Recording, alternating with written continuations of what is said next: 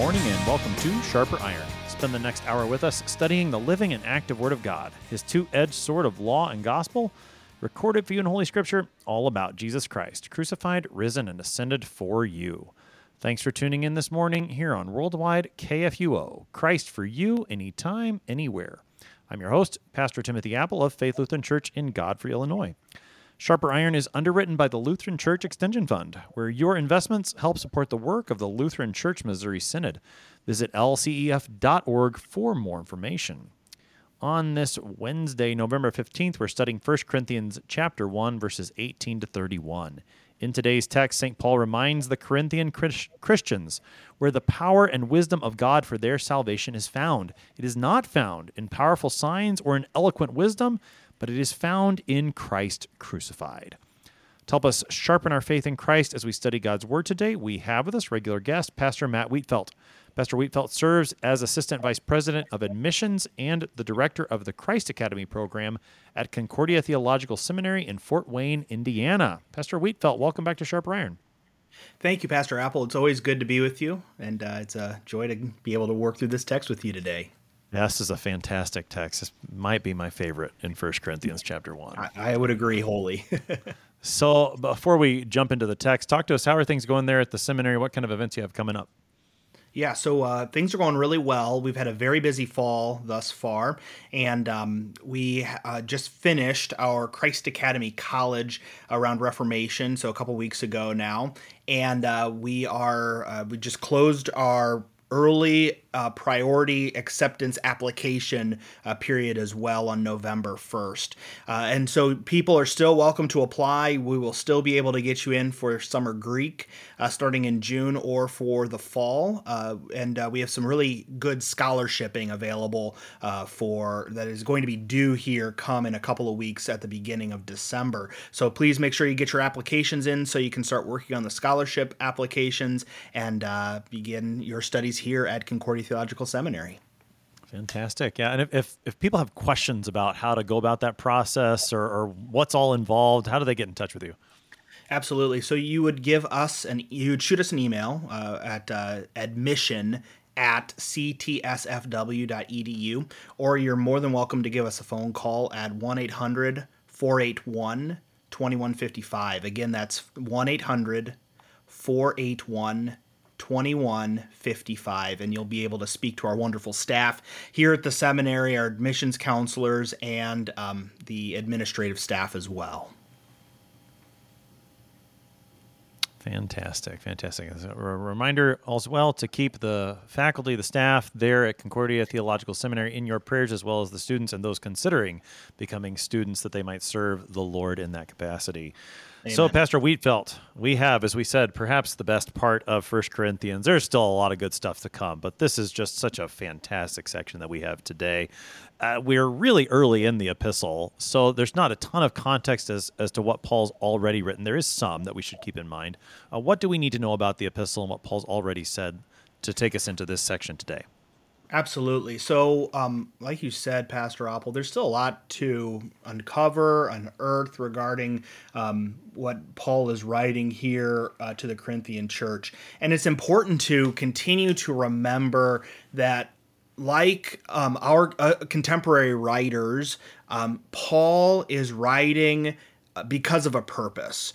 He's not just, kind of out of the blue writing some sort of eloquent poetry or whatever, but he's writing into a particular situation at a given time in a particular place. And so Paul is writing to a church that's in utter conflict. There's divisions everywhere, as we will see here in this chapter, but also it'll continue on really through the end of 4 as Paul continues to unearth the divisions and the conflicts that are going on here in the Corinthian church. And as it almost seems as if these conflicts have become something of kind of a lure. That is, that others are talking about this. People are taking this to the other churches. It's not made its way back to Paul just because he is, this great pastor, this evangelist,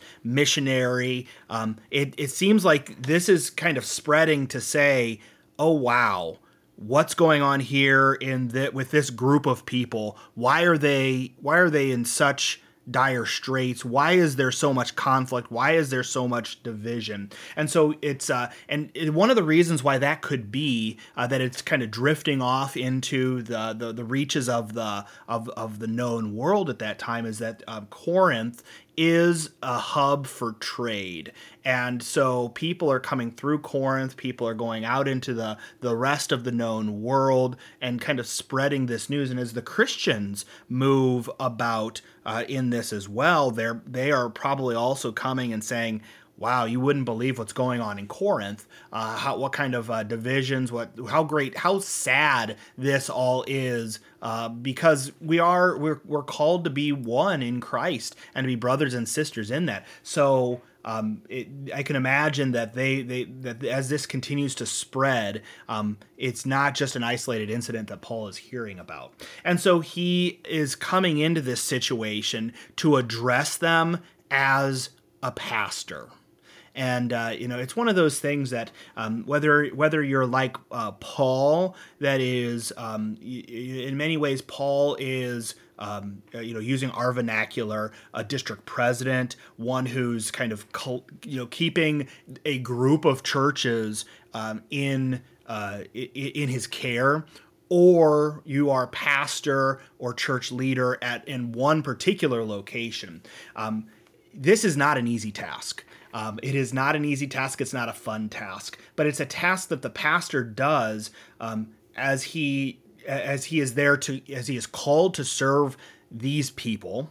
He is called to speak the truth, but he's also called to speak the truth in love. And so this exhortation that he brings, this calling out of the wrongs that are happening here within the congregation, are things that Paul has to do. It's his vocation. It's his calling. It's who the Lord has called him to be for these people. As he receives his call on the road to Damascus, and as that call continues to be affirmed as he goes on through his different missionary journeys, he is called to enter into this space to speak the truth in love.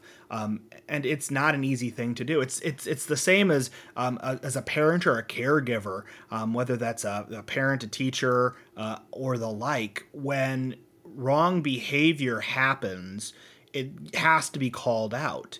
When especially as it causes disruption within the body of the community. It has to be called out, and it has to be able to be worked through.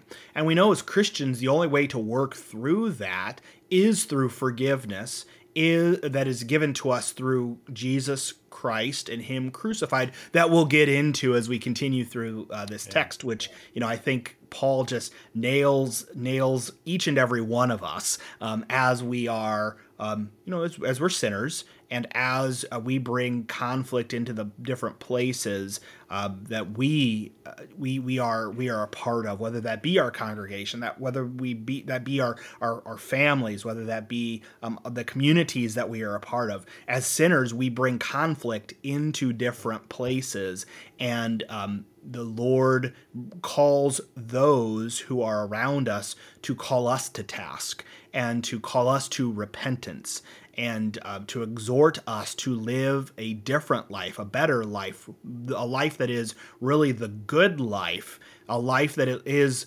first and foremost founded in repentance, in the confession of our sins, and that then is able to deal with the neighbor not in the way of the law, but in the way of the gospel, giving them forgiveness, speaking truth to them in love, and not in a way that is for our own good or for our own motivation, but a motivation that really encourages the brothers, and it really lifts up their cares and their needs ahead of our own. Yeah, the thing I love about this section and this first part of the epistle is not only, I mean, Paul doesn't only say, cut it out, guys. I mean, he does. He tells them, stop it, right? But it's not just that. He gives them the theological foundation for the reason their behavior needs to change. And that's where this section is just so beautiful, is because the power for this doesn't come from anything, from any will of man or any wisdom of man, but it comes from the most unlikely of places, according to our human wisdom and strength, the cross of Christ. And just the totally upside down way that the Lord would work according to the way we do is just so wonderful. And it fits so well in so many different places of Scripture. I really see this text being the theology behind so many of the things that we see happen in the Old Testament and New Testament alike, that this is the way that God works. He comes to us according to his power and his wisdom so that he would be the only one who receives the glory. He's the one who is responsible for our salvation. And then everything that we have flows out from that and from what he's done. And so it's just it's a remarkable text, one I'm looking forward to studying with you today. So let's take a look here. This is 1 Corinthians 1, beginning at verse 18. For the word of the cross is folly to those who are perishing, but to us who are being saved, it is the power of God. For it is written, I will destroy the wisdom of the wise, and the discernment of the discerning I will thwart. Where is the one who is wise? Where is the scribe? Where is the debater of this age? Has not God made foolish the wisdom of the world? For since in the wisdom of God, the world did not know God through wisdom, it pleased God through the folly of what we preach to save those who believe. For Jews demand signs and Greeks seek wisdom. But we preach Christ crucified, a stumbling block to Jews and folly to Gentiles. But to those who are called, both Jews and Greeks, Christ the power of God and the wisdom of God. For the foolishness of God is wiser than men, and the weakness of God is stronger than men. For consider your calling, brothers. Not many of you were wise according to worldly standards. Not many were powerful. Not many were of noble birth. But God chose what is foolish in the world to shame the wise. God chose what is weak in the world to shame the strong. God chose what is low and despised in the world, even things that are not, to bring to nothing things that are, so that no human being might boast in the presence of God. And because of him, you are in Christ Jesus, who became to us wisdom from God, righteousness and sanctification and redemption, so that, as it is written, let the one who boasts, boast in the Lord. That's our text for today. That is 1 Corinthians chapter 1, verses 18 to 31. All right, so Pastor Wietfeldt, take us into that first verse of our text today, verse 18. Almost sounds like a thesis statement of sorts for this section, lays out the primary thought that he's going to develop. Absolutely. So as you are spot on, it is really the kind of the thesis statement for this chunk of the text. Now, one thing that I forgot to mention previously, this chapter 1 is really divided up into two sections. Yesterday we talked about that the greetings, the thanksgivings, and then from verse 10 through 17 there is the report of the problems that are going on within the church. And now he flips, and that's why verse 18 begins with this thesis statement, because now we're going to be focusing on the power of the cross of Christ and on how, as you so eloquently said before, how the way that the world sees things are not the way that the Lord sees things. How the way that the world sees things will ultimately come to destruction, and the way that God sees things seems like foolishness to the world. And that's where we start. So Paul starts, the word of Christ is folly to those who are perishing. Now, the Greek word for folly there is morana. It's where we get the English word moron from, which is it's in my 12-year-old boy kind of mind. Sometimes you kind of got to chuckle at that. That's it's fun working through the the etymology of words and but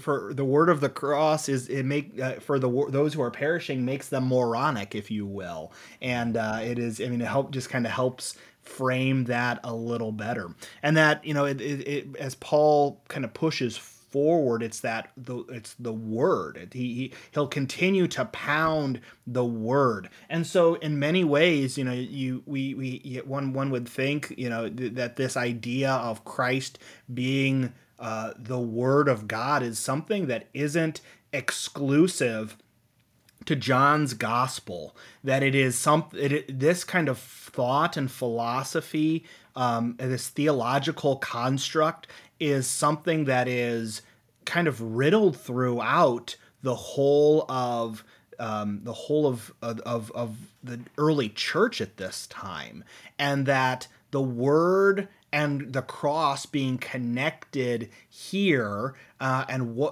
which then leads one to say, so what is that word of the cross? And that word of the cross ultimately is, I think it is all that Christ does for us on the cross. It is the Father, forgive them, for they know not what they do.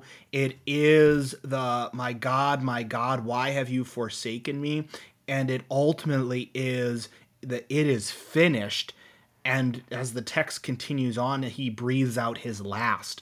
That's the total, all-forgiving sacrifice that Jesus gives for the in way of he being the Word of God, and that Word carrying through in the way of the cross. It is humility. It is seen as weakness. And again, to those who are perishing, it appears to be folly. It appears to be foolishness. It appears to be moronic. But then he takes the turn with the conclusion of the thesis statement, but to us, to those who are being saved, that is, those who have been called by faith, given through the Holy Spirit, and who are now in the household of faith. No longer is this humility, is this seemingly weakness or folly or being moronic. It is now the power of God. The power of God that appears to us as those who are saved comes in the way that the world wants nothing to do with. The world wants power and might. The world wants, frankly, power and violence, and violence upon violence in order to take things by force. But nothing good happens by force. The gospel does not work by force. The gospel is giving and forgiving and comes to us in that way as well. So no longer do the things of God come in the way of the law. That is, in the Old Testament, the keeping of the law it leads forward into one's salvation. But it is only through the blood of Christ. No longer is it the sacrificial blood that is sacrificed in the tabernacle and the temple, but now it is the one-time, all-forgiving sacrifice of Jesus on the cross that is the full forgiveness of all of our sins. That is the power of God. That is the power of God, and that is what gives salvation to us who believe. And it looks completely backwards to those who see this world. I mean, you just pause and think about the cross for a second, and you think about those who are surrounded by the cross, surrounded around the cross. The crowd, the Pharisees, the scribes, the leaders of the people, they all ridicule and they mock and they jeer at Jesus. Even the soldiers, they see this as weakness. that there is nothing good happening here. He is being overtaken by everyone. But then it is the centurion's faith, and as he sees Jesus die, says, "Truly, this is the Son of God," and it is there then. It is there that.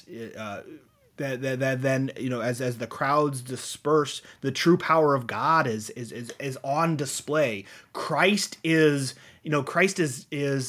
partially enthroned in the crib in Bethlehem, but he is fully taking his throne on the cross, and in many ways it helps kind of lay out then this kind of two-part theology, the theology of the cross versus the theology of glory. The theology of the cross is a theology that that highlights the fact that Christ's humility is actually his strength, is actually his power, is actually his glory, as opposed to the theology of glory would raise up things along the line of your power, your wealth, your success, and the like, as the signs that it is God or how much God actually loves you. But that's not true. Anything in and of ourselves has nothing to do with the amount of love that God has shown to us. The sign of God's love is the cross of Jesus, is that he gave his only son to die for your sins. That is the sign of God's love. Yeah, that's right. And the only thing that I would add or re-emphasize was something that you brought out toward the beginning is you were talking there about the connection between the word and the cross. So that as we read Paul in this verse, and really in this whole section, that the folly that the world sees is really twofold. There's folly that the world sees in the fact that God dies on the cross, and that's really what you were highlighting. But there's also folly in the fact that the way that God gets you what was earned on the cross is through preaching. Like, wait a second, preaching is what's going to give me this? And so I think there's really a twofold folly there that we need to see in this passage: the folly of the cross itself and the folly of the preaching of the cross. Both of those things are going to come through in this text. So as Paul then continues, he grounds his argument first in the Old Testament. He makes a quote there in verse 19. What's he quoting from? What's he getting at from that quote? Yeah, so he's quoting from the prophet Isaiah, chapter 29, verse 14. It reads as such. Therefore, behold, Isaiah writes, I will again do wonderful things with the people, with wonders upon wonders, and the wisdom of their wise men shall perish, and the discernment of their discerning shall be hidden. Now, this is a text that we use at the end of the church year, which is quite appropriate. I know. So our congregation's on the historic lectionary. I know, and my previous touches have all been with the 3-year lectionary, and it's something that continued to pop up at kind of the last Sundays of the church year, that the Lord is changing.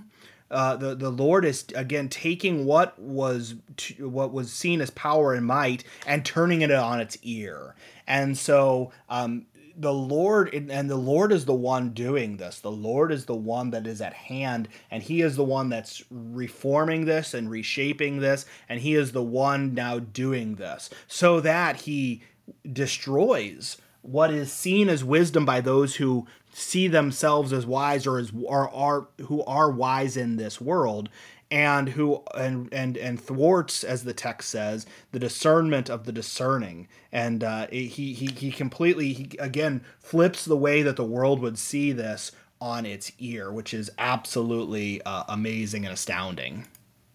Now, as Paul then continues from that Old Testament quotation, he engages in a series of questions. We saw this a little bit yesterday, where he asked a series of questions in a row. Is Christ divided? Was Paul crucified?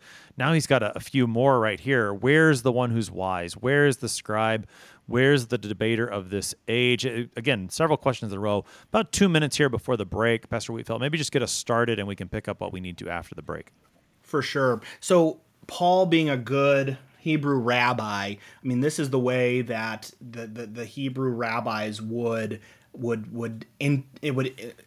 engage their students through the asking of questions in order to make a point, make a thesis statement, ground that thesis statement in Scripture, and then try to pull your hearers, your students, through a very narrow understanding in order to have them come out the other side seeing the full picture. So he begins, so where is the wise one? Who is that wise one? Where is the scribe? Where is the debater of this age? Has not God made foolish the wisdom of this world? He's trying, what Paul is doing here is pulling the student through, trying to get them to think, okay, so who is the intelligent? Who is the wise person? Who is the top scribe, the one that is, so who is the thinker, who is the writer, who is the orator in the debater of this age? And again, then concluding these thoughts with, has God not made foolish the wisdom of this world? And kind of then putting up these three foundational pillars in order to just knock them down, are these three kind of wise pillars, if you will, just to knock them down by saying, has not God done away with this in order that he may bring forth what true wisdom is and where that true wisdom is found? That's right, and that's what Paul's going to continue to expound for the Corinthians and for us as we pick up the text more on the other side of the break. You're listening to Sharper Iron on KFUO. We're talking to Pastor Matt Wietfeldt this morning. We'll be right back. Please stick around.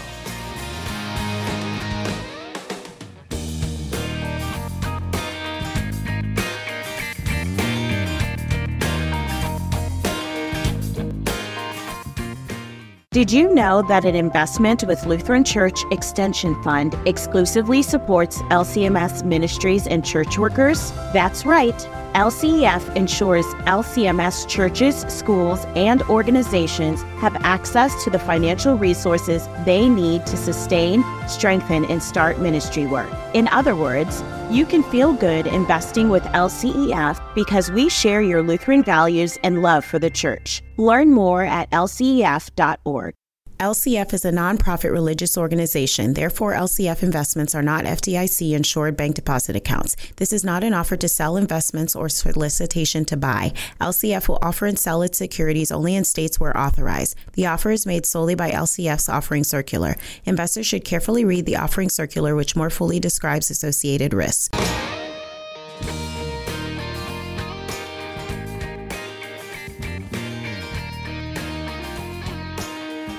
Welcome back to Sharper Iron. It is Wednesday, November 15th. We're studying 1 Corinthians chapter 1, verses 18 to 31 with Pastor Matt Wietfeldt. He serves as Assistant Vice President of Admissions and Director of the Christ Academy program at Concordia Theological Seminary in Fort Wayne, Indiana. Pastor Wietfeldt, prior to the break, we were talking about those questions that St. Paul brings up. He brings up who's the wise one, the scribe, the debater, just to say God's made this wisdom of the world foolish. From that point then in verse 21, he says, "For since in the wisdom of God, the world did not know God through wisdom, it pleased God through the folly of what we preach to save those who believe." Help us into that verse. Absolutely. So God, the beautiful thing here is, I think it encapsulates what you said on the other side of the break, that the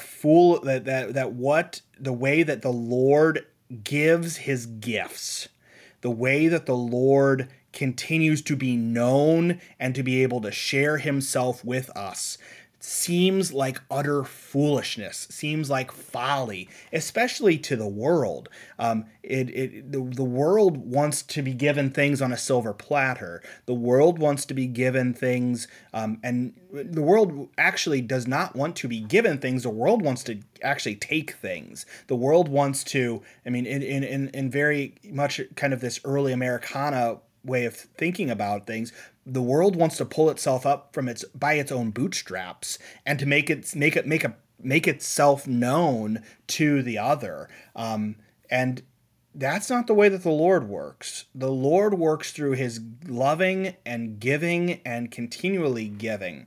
And so, I think 21 really highlights then kind of this idea between the world's foolishness versus God's wisdom. What is real wisdom? Where does true wisdom come from? And so the world, just because the world says something doesn't mean that it is right, that it is accurate, or anything like that. Just because the world says this makes no sense, or this is foolishness, or this is folly, doesn't mean that it actually is. Just because you say something over and over and over again, or you're the loudest one in the room, doesn't mean that what you are saying is correct.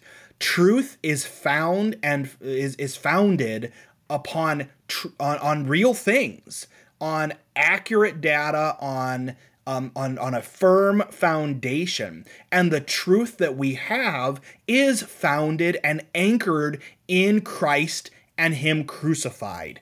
And that will be what Paul continues to highlight for us as he works through this text the rest of the day. But the preaching, the act of preaching, the world will say, in what way can this bring forth your salvation? In what way can this help anything? The world looks at the street side preacher and for good or for bad, whatever it is that they are doing, the world more or less just mocks them. The world simply says, you do not know what you are talking about, or you are a bigot, you're a homophobe, you're hateful, you're this, you're that, you're trying to control our choice, and you're trying to control our lives. The fact of the matter is, it won't be too long before, and I think that the day has come in many places where, it won't be just roadside preachers that the world is coming after to say, you are hateful, you bigot, we need to shut you up. It is going to be, I think it is at our doorstep, and I think it's going to be entering the gate sooner rather than later. And we'll be entering into a period of time where, it is going to be very difficult for us to be preaching the truth. And whereas the world does not see that lovingly, we preach Christ and Christ crucified and speak the truth in love, not because it is fun or it is easy or we have some sort of moral high ground or we're trying to claim a moral high ground on the other, but simply because we actually care about them. We actually care about where they're going to be spending eternity, and that may seem to them as hateful, but it is the most loving thing that we can possibly do. Now, as Paul continues, then he notes especially what some of these objections might be, or what the world is looking for, and he identifies two groups in verse 22. He says Jews, on the one hand, demand signs.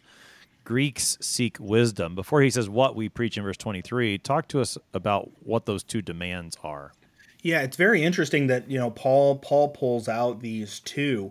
On the one hand, Jesus is preaching to as Jesus is going through his ministry, he's preaching to the Jews. That's where that he is, as he says to the woman whose daughter is ill. I came to serve the lost of the house of Israel. It is not right that the master gives the bread to dogs. And then the woman so eloquently in faith says, but even the dogs will eat the breadcrumbs that come from the master's table. So he's come to preach to and to call the Jews back to faith. And so what happens over and over and over again? Well, Jesus does miracle after miracle after miracle. And what do the most of the texts say? And they marveled and they wondered and they saw these things and they were amazed at what they did. And yet, when Jesus lays out for them who he is, that he is the Son of God, what happens? Everyone leaves him except for the disciples. Everyone goes away, so that when you enter into Jerusalem on Palm Sunday, you'll get the loud hosannas. But who is it that Jesus spends his Maundy Thursday with? It is only his 12.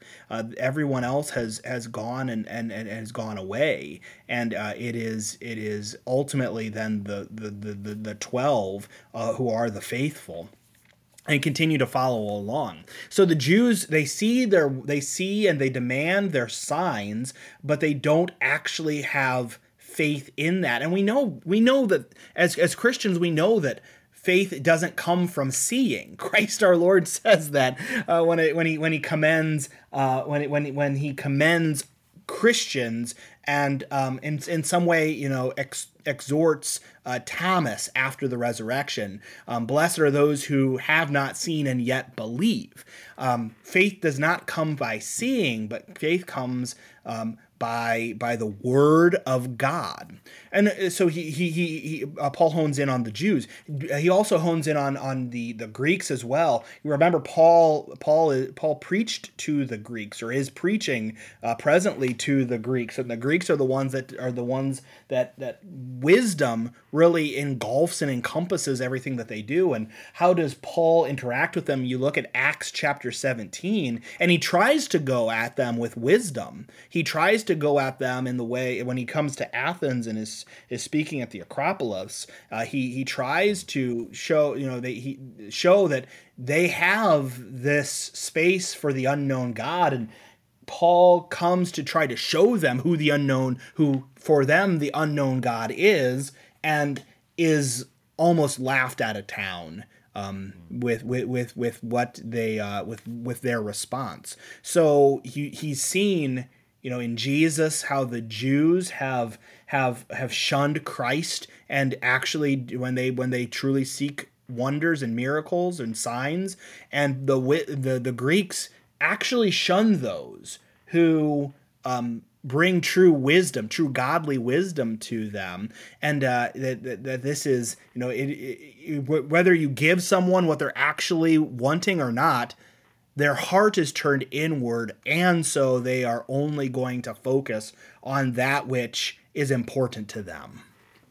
Yeah, that's right. So this is what Jews and Greeks look for. They look for signs and wisdom, but that is not what we preach, Paul says. We preach Christ crucified. He calls that a stumbling block to Jews and folly to Gentiles, but to those who are called, whether Jew or Greek, this is the power and the wisdom of God. Here's one of the very key verses in the section. Yeah, this is really I would say the heart of this 1 Corinthians 1 layout of what the power of God in the cross of Christ. It takes the preaching, which is the vehicle through which the cross is given to God's people. Or I should say, one of the vehicles. The cross of Christ is given to us, obviously, in our baptisms, but it is also given to us through the preaching. We preach through that lens, and that is what should be shaping and forming our sermons. Our pastors should be preaching Jesus into us, and not just Jesus, not some sort of nebulous, happy kind of go lucky Jesus, but a Jesus that has been crucified for you, that Jesus that has been crucified for you. And what does that mean? That Jesus has taken all of your sin, all of your guilt, all of your shame upon himself, and he has died for all of that. And instead of now you dying for your sins, he has absorbed that and has been the sacrifice for you, all for all time and in all places. And so, when the world hears this, whether it be Jews or Gentiles, it is utterly dumbfounding. It is the hardest thing to swallow. Why? Well, because the Jews and the Jews and the Gentiles alike want something. What do they want? They want what the world wants. They want power and they want might. And that's why, the Palm Sunday, I'd mentioned that before. Palm Sunday is such an interesting beast to deal with. That is as close to coming to faith as the Jews perceivably do, because what do they see? They see Jesus as as the one who's going to vanquish their foes, the one that's going to stop the evil Roman Empire and remove them from this land that they are in. But Jesus hasn't come to do that. Jesus has come to deal with an even more powerful enemy, to deal with Satan himself, who is the accuser of the faithful. And he has come to deal with sin, and he has come to deal with death. Those three go together. Satan is the accuser, is the one that points out to you and to our Lord what you have done wrong, how you have not kept the Lord's law. Sin and death go together. Where sin is, there death is shortly after. Sin being the wrong that we have done, but also the wrong that we have been born into through original sin. Death being the consequence of that original sin and the actual sin as well, and how that all works together. And so this is now, for the Jew and for the Gentile alike, a stumbling block, something that will cause one to trip over, that will cause one potentially even to fall down and to hurt oneself. And folly, foolishness, being a moron to the Gentile as well. This makes absolutely no sense. But to those who have been called to faith, those who have been saved by the blood of Jesus, this is the absolute power of God. This is God showing his power and his might and his glory in its fullest. And he is showing that he is not one that simply just says things, but he is one that continues to relive and continues to forgive and continues to help his people along and continues to give his only begotten Son for you and for your sin and for the punishment that you deserve, in order that you may be with him on the last day, that you may dwell with him in his fullness. It's the plan he's had from the dawn of time. It is the plan that it's the promise that he makes to Adam and Eve and continues to live out. He is one that keeps his promises and continues to keep them for us. I think what this verse says about the way that, on the one hand, the world reacts to this and the way Christians react to this preaching is very important for us, because I know as a pastor, this is a question that I will sometimes get, is that, well, Pastor, these things are so obvious to me, that Jesus Christ is the Savior. He died for me, and he's the Savior of everyone. It's so obvious. And I'm talking to my friend or my family member who doesn't believe, and it's like talking to a brick wall. What's going on? This is what's going on, is that this message is foolishness to the world, and it's wisdom to us. And so whereas we receive it with great joy, it's received, as you've said multiple times, as moronic by the world. And the only way around this, again, is precisely what Paul's hammering at here. Preach Christ crucified. It is through that preaching, as moronic as it seems, that's where the conversion actually happens. Why? This takes us to verse 25. The foolishness of God is wiser than anything we've got, and the power of God, or the weakness of God, is stronger than anything we've got. So keep preaching. Absolutely. I mean, you're spot on. And I mean, Paul hits the nail on the head. Like, it doesn't, like, manly wisdom is utter foolishness in comparison to God. Man's wisdom is utterly foolish compared to the foolishness of God. There is no comparison. There's just no comparison to what the Lord gives versus what man can cook up for himself. And, God's strength is highlighted in weakness and what is seen as being foolish, and in it being and as the Lord continues on to give and forgive, that can seem like absolute foolishness. That can seem like it doesn't make any sense to man, but it makes 100% sense to God, and it is given and fulfilled through God for us as His people. And thanks be to God for that, because you look at the way that the world is.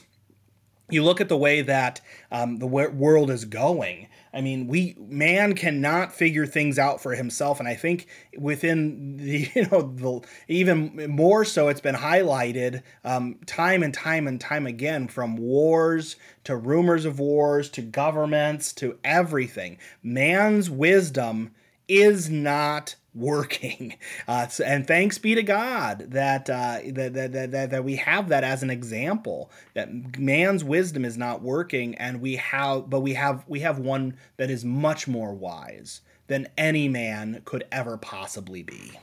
Mm-hmm. Now, Pastor Wietfeldt, just so that you're aware, we got about 8 minutes here, so and there's just so much in this text. This is one of those, I was like, should I split it into two or not? I wanted to take it together because what happens next does flow from this. Now he takes this theology and he starts applying it very concretely to the Corinthians. And he says something that might sound insulting. He says, well, think about yourselves, guys. You weren't very smart. You weren't very important, but God called you anyway. Help us to see how he starts applying this now to the Corinthians themselves. For sure. And I think this is Paul being a great preacher. The task of the preacher is not just to, preach an eloquent sermon. Our goal is to preach an eloquent sermon. Our goal is to be winsome and in way of laying out the faith. Even more so, we are called as preachers to explain and apply the text and to the life of the Christian. And how does that work for you? And that's what Paul does. He's laying out in 26. Okay, look at who you are and where you have come from. There's no nobility within you. There is nothing worldly that shows that you deserve what you have been given. That is forgiveness and life and salvation. There's nothing. There's nothing there. You are, as Paul writes, not many of you are wise according to worldly standards. Not many of you are have that wisdom. Not many of you are powerful. Not many of you are of noble birth. There might be some here and there, but on the whole, it is not the whole group. Nevertheless, the Lord has continued to give you what is so needful, what he promises, and what will actually bring forth his forgiveness and his life for you. And so Paul goes into 27. But God chose what was foolish in this world to shame the wise. God chose what is weak to shame the strong. So God is working in a backwards seemingly way in order to then show his power, show his life, show how he truly works and how he really is for you, and in the way he gives all things to you. Yeah, that's right. And I, in terms of this sounds insulting, but it's just honest. And we can all feel this. We know our own folly. We know our own weaknesses. And so to know that God calls us even in our folly and even in our weakness, even though in the grand scheme of things, I'm just not that important of a person, God chose me. I mean, that is such precious gospel and such a comfort that God would not judge according to the standards of this world, but he judges according to his Son, Jesus Christ, who's died for me in what looks like weakness, but that is strength, and what it looks like folly, but that is actually wisdom of God to save me, even me, foolish, weak, nothing though I am. God has saved even me. And this is just a fantastic gospel. And again, why I love this passage so much. Now, so again, take us to how he then applies this. God does this so that ultimately no human being might boast in his presence. Got about 4.5 minutes here, Pastor Wietfeldt. Sounds good. And I think that's, that is an important thing to kind of wrestle with, that God, why does God do this?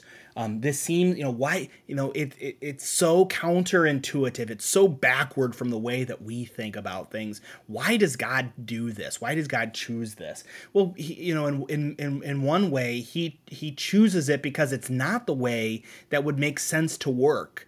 It's not the way that the world's kind of mindset is locked in on how it should work.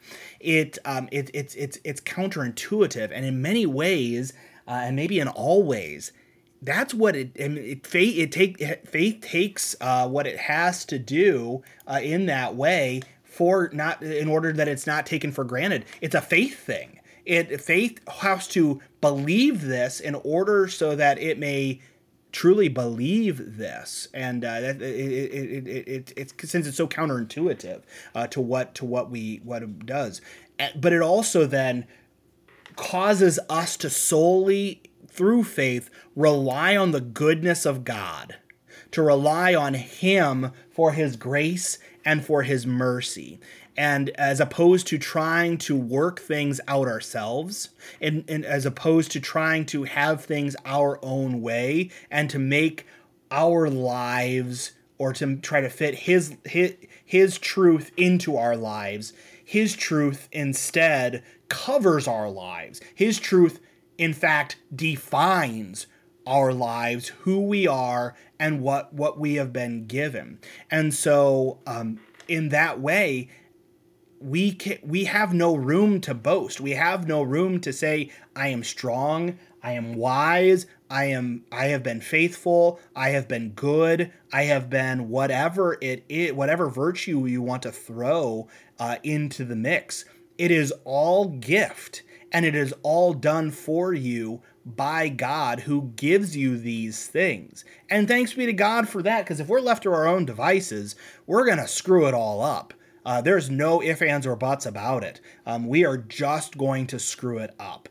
But He gives the gifts. He gives forgiveness and life and salvation. He gives faith.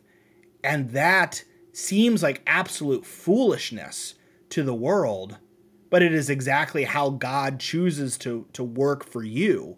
And that's the way that, whereas His ways are not our ways, thanks be to God for that, because if His ways were our ways, we would be in a whole heap of trouble, and it would not go very well for us.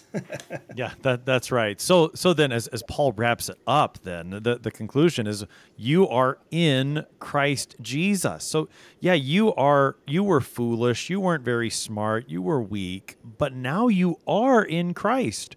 And Christ is wisdom, righteousness, sanctification, and redemption. And so because you're in Christ, now you don't need to boast in yourself. Rather, you can boast in the Lord.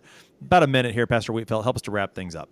Yeah, your boasting is not in yourself. Your boasting is not in your accomplishments. Your boasting is not in the things that you have been able to do. And thanks be to God for that too, because the things that we do with our hands in this life are not. The Lord gives great gifts, but we also struggle with many and various things. But the Lord is the one who within whom our boasting is. The Lord is the one, and what He has given to us forgiveness and life and salvation, let us boast in those things. These things come to us from Jesus Christ, his cross, Jesus crucified for you. Let us boast in these things.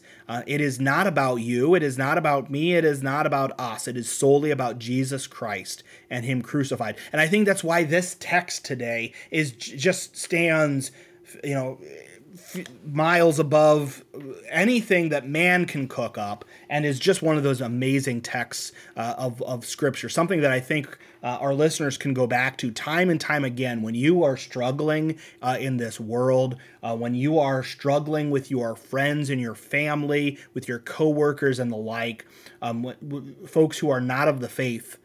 Reside in Christ. Reside in his cross, and know that this isn't the way that the world works. They will reject. But we are not called to convert. That's the gift of the Holy Spirit. The Holy Spirit is the one who ultimately is the faith giver, as Luther says in his small catechism. But it is solely our job to do what? To preach Christ and him crucified. Pastor Matt Wietfeldt is the Assistant Vice President of Admissions and the Director of the Christ Academy program at Concordia Theological Seminary in Fort Wayne, Indiana.